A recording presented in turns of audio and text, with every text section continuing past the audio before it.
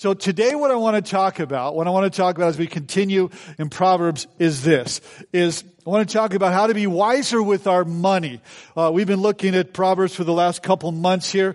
What is God's plan for your financial ship there? So, and here's what I know to be true.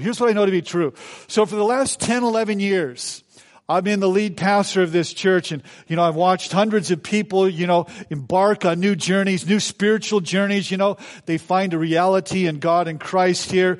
And, but so often what happens in people's lives is they get tripped up in financial debt, they get tripped up that way, and they get behind, and their whole Christ following life can be, anxious and worried and stressed out, and, really not fun. Because what I'm going to talk about this morning here.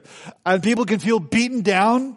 They can feel like they're always trying to catch up. They can sometimes feel the oppression of like they're on a death march because of their financial world here. So beginning today, we're going to unpack God's wisdom here. And by His power, we're going to see how we can learn to be wiser with our money here. So starting today, I want to declare to you that your financial future can be different than your financial past here.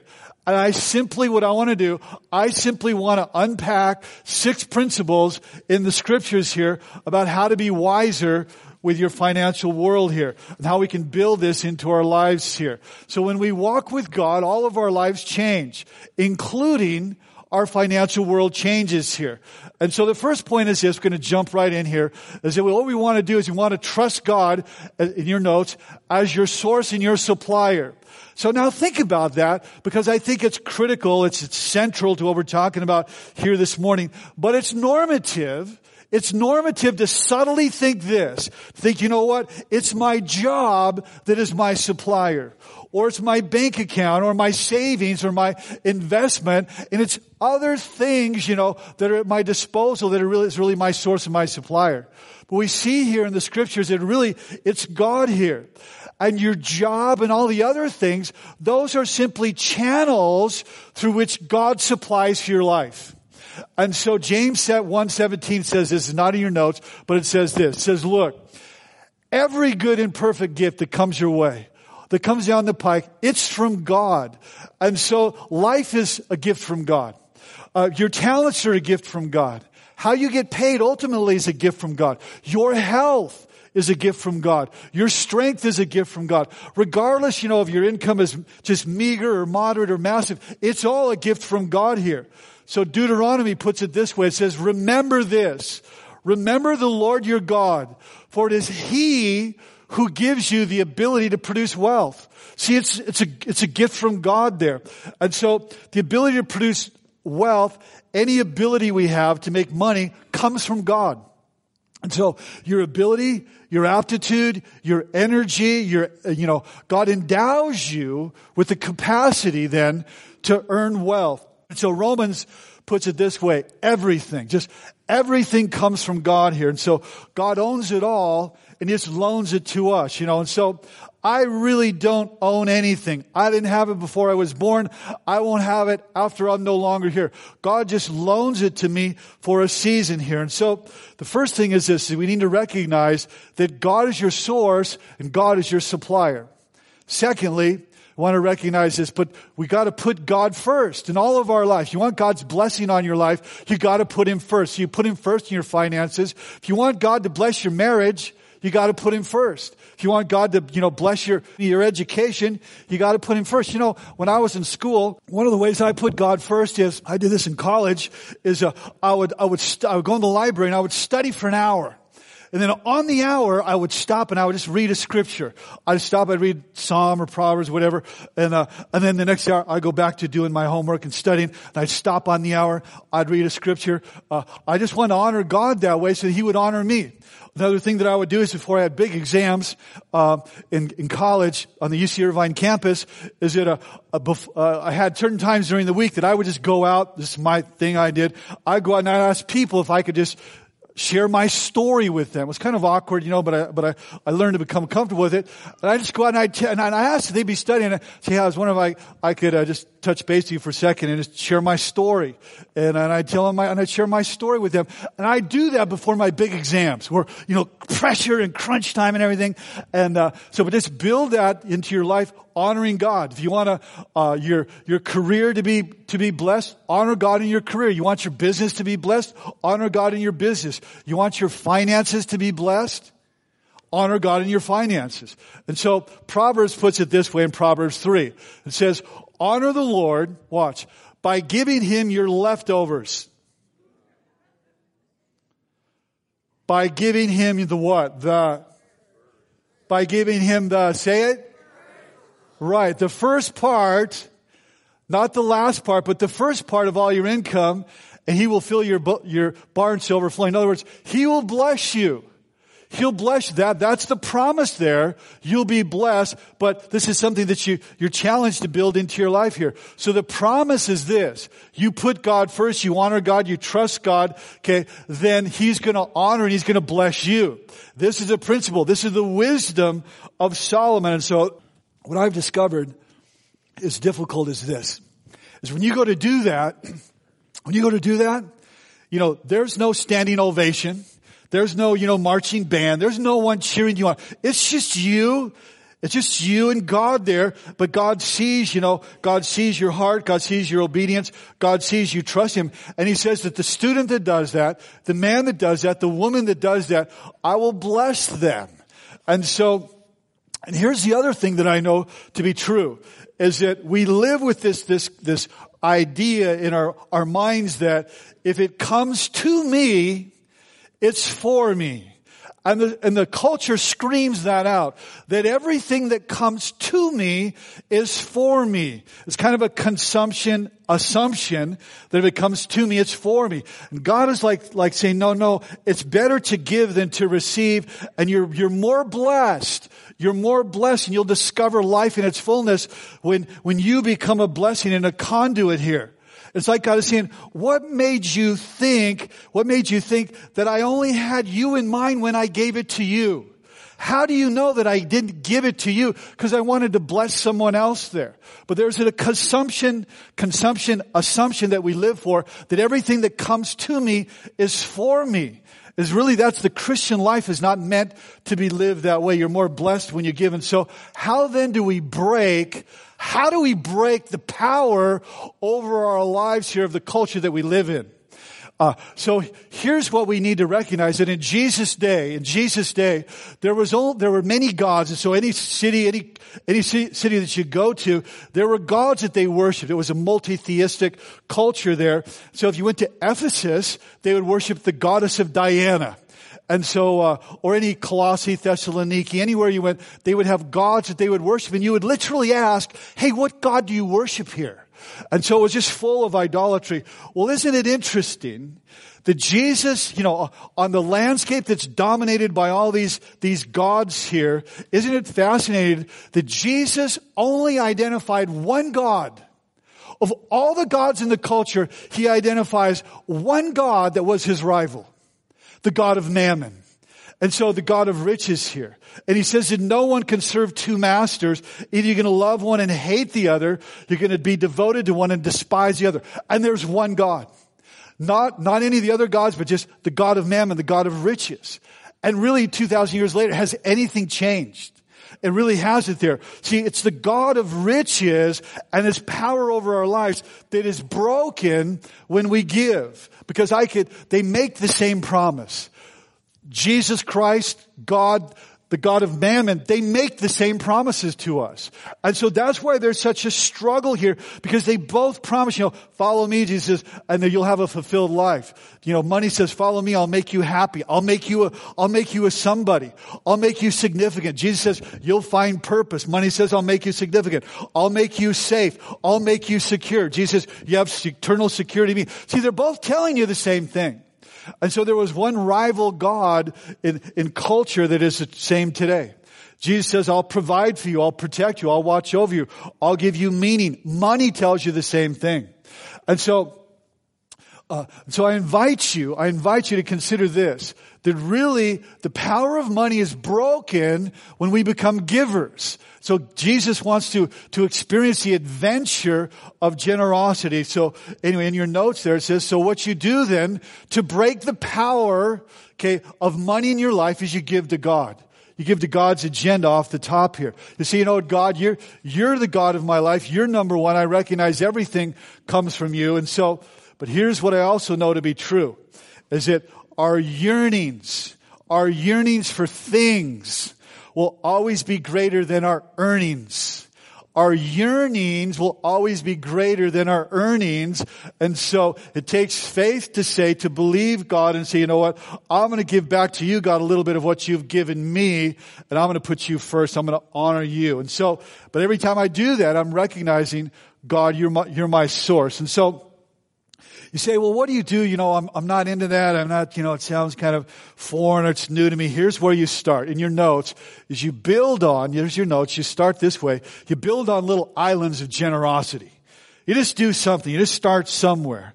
And isn't it interesting that Jesus pointed out that the greatest gift in all of the New Testament, the greatest gift is the woman that gives 2 little pennies, a widow.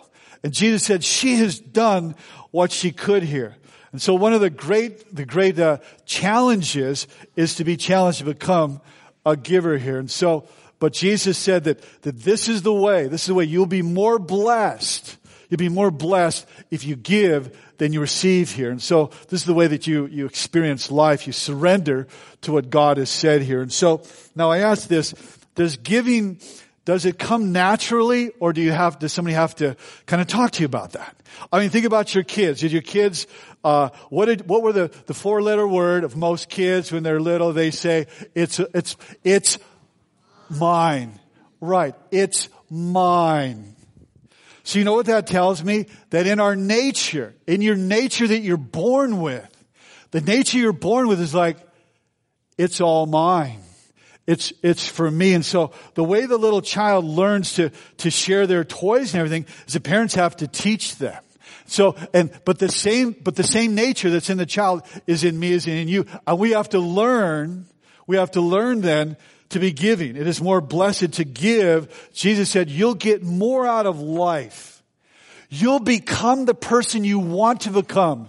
You'll become the person I want you to become when you recognize it is more blessed to give than to receive. And so this is God's financial plan. Number 3, what Proverbs says is to save a little bit over a long time. Save a little bit. It says Proverbs 21. The wise man saves for the future, but the foolish just spend whatever they get. In Japan, they save 25% of the culture saves 25%. In Europe, they save 18%. In America, we spend more than we make as a nation. And but the wisdom of Proverbs says the wise person, if you want to be wise, build this into your life. Build a disposition of saving. And you know what? And I recognize this because since I'm going to teach on it, I've been thinking about it this week. And you know what I think one of the greatest liabilities is, and a liability in my own life. A liability in my own life is that in my family, none of this was true. I don't know about you, but the family I grew up in, none of this was true. None of it happened. I didn't observe or see any of this really my whole lifetime with my dad or my mom. I didn't see any of these principles. And so on one hand, you're going against everything that you ever learned in your family life. And so my family never saved. My dad never saved. It was always buy this, buy that, the next house, the next car, the next set of golf clubs. I love my dad with all my heart, but I never saw any of this lived out. And so it's like having to restart and reprogram. Even now, I'm realizing I have to follow God's way and not what I saw my whole life. And so whoever spends whatever he gets is foolish to blow it all there, to ignore the future. The wise actually save on a rainy day. And so why? Because things are going to happen, right? Things are going to happen. So, not even connecting the dots here, but yesterday I pulled on my car, I pulled I pulled, this is from my car, and this is not a joke, and this is not a setup for today. I open the handle, and the door handle like comes ripping off. I'm not kidding. You want to see my car? It's the Toyota parked right out there. You can look in my car. It's right over there. And so on the driver's side, and so now I got to fix the car. The car's got other things, but have you noticed that things like happen like with amazing regularity? Or am I the only one? Amazing regularity. Things are happening all the time. So the wisdom of Proverbs says, you know what? You got to save for this. Because it's going to happen. You know, predicaments they're going to happen there. So the Bible says it. Watch this. Proverbs chapter 6. Check this out. It says, watch the ants and learn from their ways. They store up provisions during the summer to be used in the winter months. Okay, watch the ants and learn from them. Now, I know it's not in your notes, but the Bible says this. Check this out. The Bible says that if we would match the brain power of the average ant, I didn't say this. Please don't be offended. This is what Proverbs says. The Bible says that if we would match the average brain power of an ant, okay? Maybe that's a stretch here, but if we would do what ants do and set something aside regularly, okay? Regularly for the inevitable emergencies, it's going to go well with us. It says here, store provisions during the summer because the winter is going to roll around with amazing regularity there. And so in Financial Peace University, they talk about the first thing you need to do is have $1,000 in an emergency fund because inevitably this baby is going to happen, you know. So it's going to happen there. So anyway, so you just sock some money away there. So start with something. Be like the ant here. So the wise, you know, they invest. Here's the other reason why they save. The wise invest money, okay. So my money's working for me rather than me always working for my money. Okay, so my money's working for me rather than I'm always working for my money. The wisdom, the timeless wisdom of Proverbs here. Proverbs 13 verse 11 says this, money that comes easily disappears quickly, but money that is gathered, watch, little by little. Little by little, that's saving little by little there, being consistent, you know, the miracle of compounding interest there. This is God's financial plan, is that money would work for you and not against you, just a little bit. And that's the reason why we don't do it. I was listening to a pastor talk on the subject. His name's Rick Warren. You probably heard of Rick Warren from Saddleback Church. Well, when Rick Warren was 17 years old, he was inspired to do this. At 17 years old, he began to save 50 cents a week. That was his goal, save 50 cents a week. And now he's still a pastor there, and now he just gifts his time because he uses resources well. He's a pastor for free of one of the largest churches in America here. So plan carefully, Proverbs 21, and you'll have enough. If you act too quickly. Now think about that. What does it mean to act too quickly? That's to be impulsive, right? Have you noticed there are certain places that you go that it's like, it's playing on your impulse there. It's like your impulse on steroids. I feel this like every time I go to Costco. Does anyone feel it? Are you feeling it? Thank you, Chuck. I feel it every time I go to Costco, this impulse on steroids. If it's true of me, it's true of you. Just stop looking at me like that. It's true. It's true. And so I can usually come up with about 3 things in the cart there that it's impulse. Oh gosh, I didn't realize that I could really use one of those, like a super mega unbelievable flashlight that shines 1,000 feet. I need that, you know. And then I walk around and I look at it and I start reviewing. I say, well, I guess I don't need it, you know. So, you know, I put back 2 of the 3 and I usually keep 1 impulse blind. So, hey, I'm just being honest. So, number 4 is plan your spending. Plan your spending. This is the B word. The B word. The budget word. aim your money here. A budget, just a plan, kind of tells you where things are to go. If you don't have a budget, you're not following God's way. You're not following God's way, God's wisdom here. So what is a budget? Budget is simply where you're telling your money, where it goes here. And so, but the easiest way to sink your financial ship is what we just talked about there with impulse buying. And every retailer, that's their game. Their game is to get you to impulse buy. So that's why when you walk in, there's like, oh, where have you been all my life? Like all these options, I wasn't even thinking about. And they strategically put them in places. But that's the whole game. And they win when you impulse buy. And you lose there. And so, and it's like, oh, honey, it was on sale, It's like, yeah, it was an impulse, but it was on sale there. And so it says here you can act too quickly. But the marketers know this, that the one word that will get you to impulse buy is another 4-letter word, starts with an S, and what is it? Sale, right. Sale. And so they just know that. And you didn't know that you needed it, but it's on sale. And so now that it's on sale, you're lured to buy that thing there. Now, it's not based on reason. It's not based on rationale. Now it's based on impulse and emotion, and that's why I do it. So the wisdom of Proverbs is like, look. Okay, don't act too quickly here. You'll never have enough if you live that way. So plan your spending, because opposite of impulse is budgeting there. So the wisdom of Proverbs chapter 27, riches can disappear fast. Anybody know that to be true? As in, where did it all go?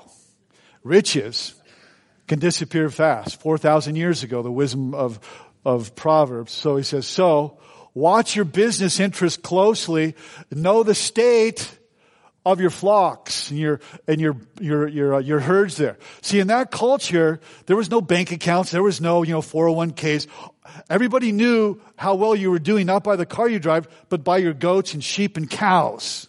It's still that way, true that way in cultures around the world. That's how you know. So that's why they do dowries and things like that. But anyway, so in that culture, if you didn't have any cows or goats, you were broke. You didn't have anything.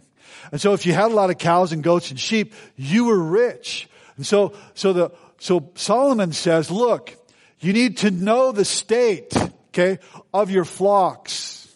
Today he would say you need to know the state of your stocks.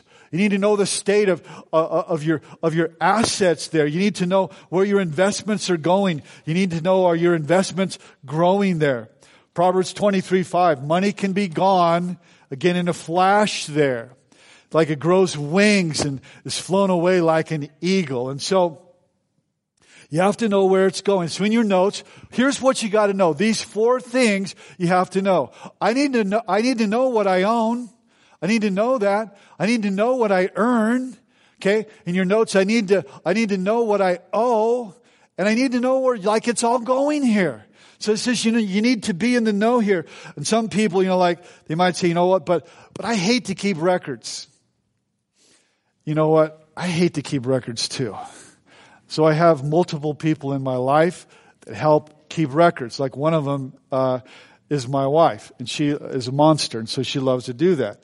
And I hate to do it. So she keeps records. I have other people, they keep records. So you know what? But you got to do that. If you can't do it yourself, then you got to find people to help you do that there. So number 5, the wisdom of Proverbs is for your financial world is climb out of debt. Climb out of debt. So debt, he's going to say this, debt is really like bad. Like debt really wrecks your life. Like it wrecks marriages, it wrecks relationships here.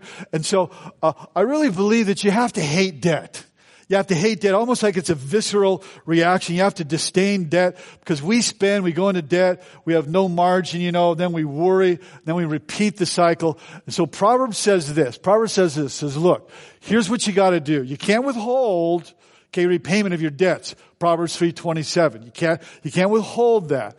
Romans 13:8 says, let no debt remain outstanding. Let no debt remain outstanding here.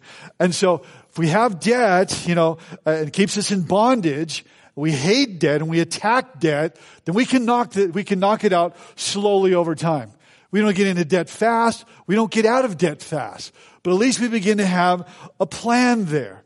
And so we don't, we can't just live there under that stress forever. So what do we do then? Just a couple things in your notes. A couple of things that, if we keep doing what we're doing and it's not working, that's just insanity.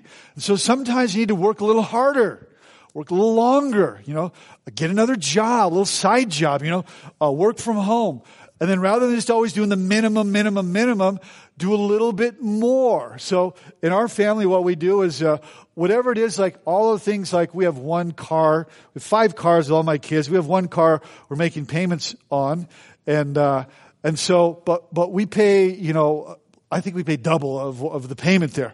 And so we don't do the minimum, but see how you can get out of debt by paying more like the maximum there. And so, if you haven't heard about Financial Peace University, I just invite everybody to go. I'm doing it. My wife's doing it. It's awesome. Meets tomorrow night, 6:30, Ministry Center. We'll pay for you to go. If you want to go and you can't afford it, we'll pay for you to go. Tomorrow night, you're invited. So anyway, so here's the final habit. And that is to enjoy what you have. Just enjoy what God gives you. And so, God wants to bless you. He says, again, every good and perfect gift is from Him. He's giving you all things freely to enjoy here. But we can be so busy trying to get more that we don't have time to enjoy what we have. We can be so busy, wanting to, bless our children that we don't actually have time to enjoy the blessing of our children. Especially in America, we buy stuff and I was in Africa one time and a guy says to me, Dr. Rod, why in America do so many people, they have heart attacks? So I can't understand that. You're the richest nation in the world. I said, well, here's what you don't understand. It says, is that we have a lot, but to maintain a lot, we work a lot, and so we die. That's why we die in America. He was just looking at me like, but enjoy what you have. See, enjoy what you have. And so be content. It says this in Ecclesiastes. Solomon also wrote this. He said, it's better to be satisfied. Watch. It's better to be satisfied with what you have than to always be wanting something else. But you know what culture screams at you when you leave here? I'm going to tell you everything I said is a lie. They're going to scream at you. No, it's not good with what you have. You want something else. But the 4,000-year-old wisdom of Solomon, downloaded by God to Solomon, being given to us is this. Look, it's better to be satisfied with what you have. Learn to love what you have there. And so God can give you a sense of contentment over time. But see, but what happens is that we're always wanting something else there. We're always addicted, to the upgrade. Anybody know what I'm talking about? You got to have 8.0. You've got a 6.0. I can't believe you got to get an 8 point. You got to get a 227.0. You've got a 226. You're not cool, And so we can't always be busy getting more and not enjoy what we have. Just enjoy what we have. We can't spend our whole lives huffing and puffing, that we can't just enjoy what we've got, We can live frustrated. It's greater to be satisfied, to be content. And so you know what? Really, like this came off my car. It's like 14 years old. Got about 250,000 miles on it. But you know what? I'm content. I need a new handle, but honestly, I really am content. I'm not just saying that because I'm up here talking. I'm content, and I don't have the coolest, ultimate dream machine, in the area. But I'm content. And you know what? I'm quite happy that for the last 13 years or so, I haven't had a car payment. And, I've enjoyed that. I've enjoyed that journey, that I could just do other things there. And so, Ecclesiastes puts it this way in Ecclesiastes 5 verse 19. It says, if God gives us wealth, and property, and lets us enjoy them. Every good and perfect gift is from God so that you can enjoy it, and you should be grateful and enjoy what we have worked for. It's a gift from God. It's a gift from God. Timothy put it this way, or Paul put it this way to Timothy. He said, look, Timothy, godliness with contentment. That's the greatest gain. That's the greatest thing if you can have that going on in your life there. He said in Philippians 4, he said, I've learned to be content with whatever I have. If, I have a lot, I have a little, I have learned. It doesn't come natural, but I've learned to be content. The author of Hebrews 13 put it this way. He says, keep your life free from the love of money. Just be free from that by doing what God says and learning to be a giver, okay? And be content with what you have. For God says, I'll never leave you and I'll never forsake you. And so you learn to be content. And so here's the key. Here's one of the keys. I'm gonna close with a couple keys. And I realize there's a lot of stuff, but I just got one shot in this series in Proverbs, so I unloaded a lot. So real happiness, watch. It's not determined by what you have. It's not. Look at the wealthiest people in the world. They're not happy. Real happiness is not determined by what you have. Happiness is determined by your response to what you have or what you don't have. And so let me sum it up. We have no idea how much God wants to bless us if we'll just do it His way. But we have to decide, am I going to trust God and go His way, or am I going to go my way? I mean, how's your way working for you? And so, what do we need to do? We need to switch. Some need to hit the reset button. We need to switch from my plan, my financial plan, to God's financial plan, as laid out in Proverbs here.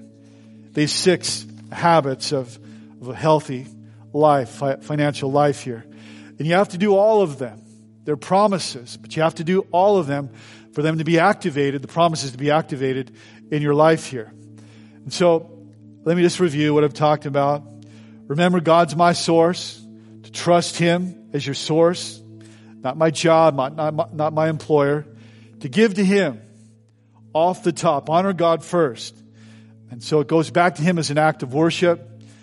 To plan my spending. Saving a little bit over a long time. Climbing out of debt. And enjoying what you have. And so if you do this, God will bless you. There is a condition to it. And so, you know what?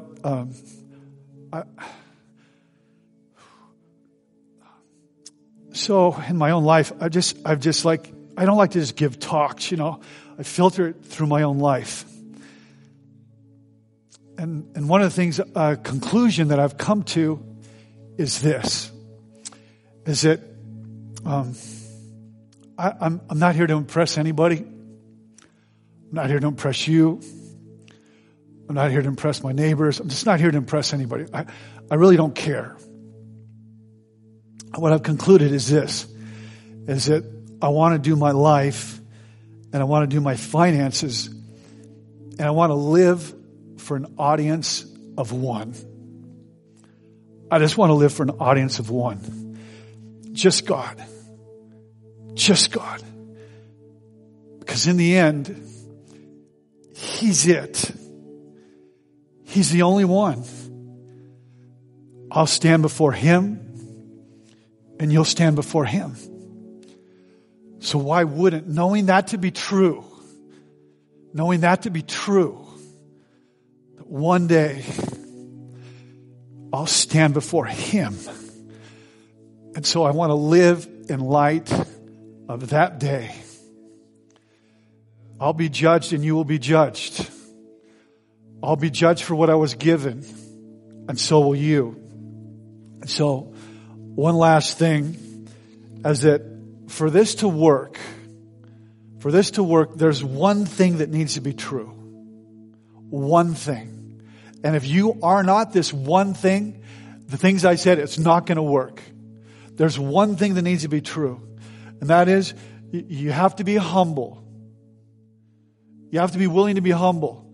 Because if you're arrogant, I can figure it out on myself. I'll go my own way. I'll do my own thing. I can handle this, I don't need help, from above. I need God to tell me what I'm... Humility is such a better way. And if you'll humble yourself, it'll work for you.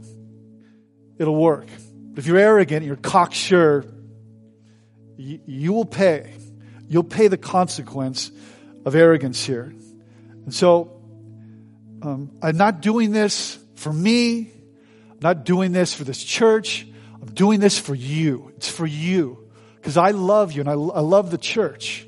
And so, I don't want us to be in, ruin. I don't want us to wreck our lives here.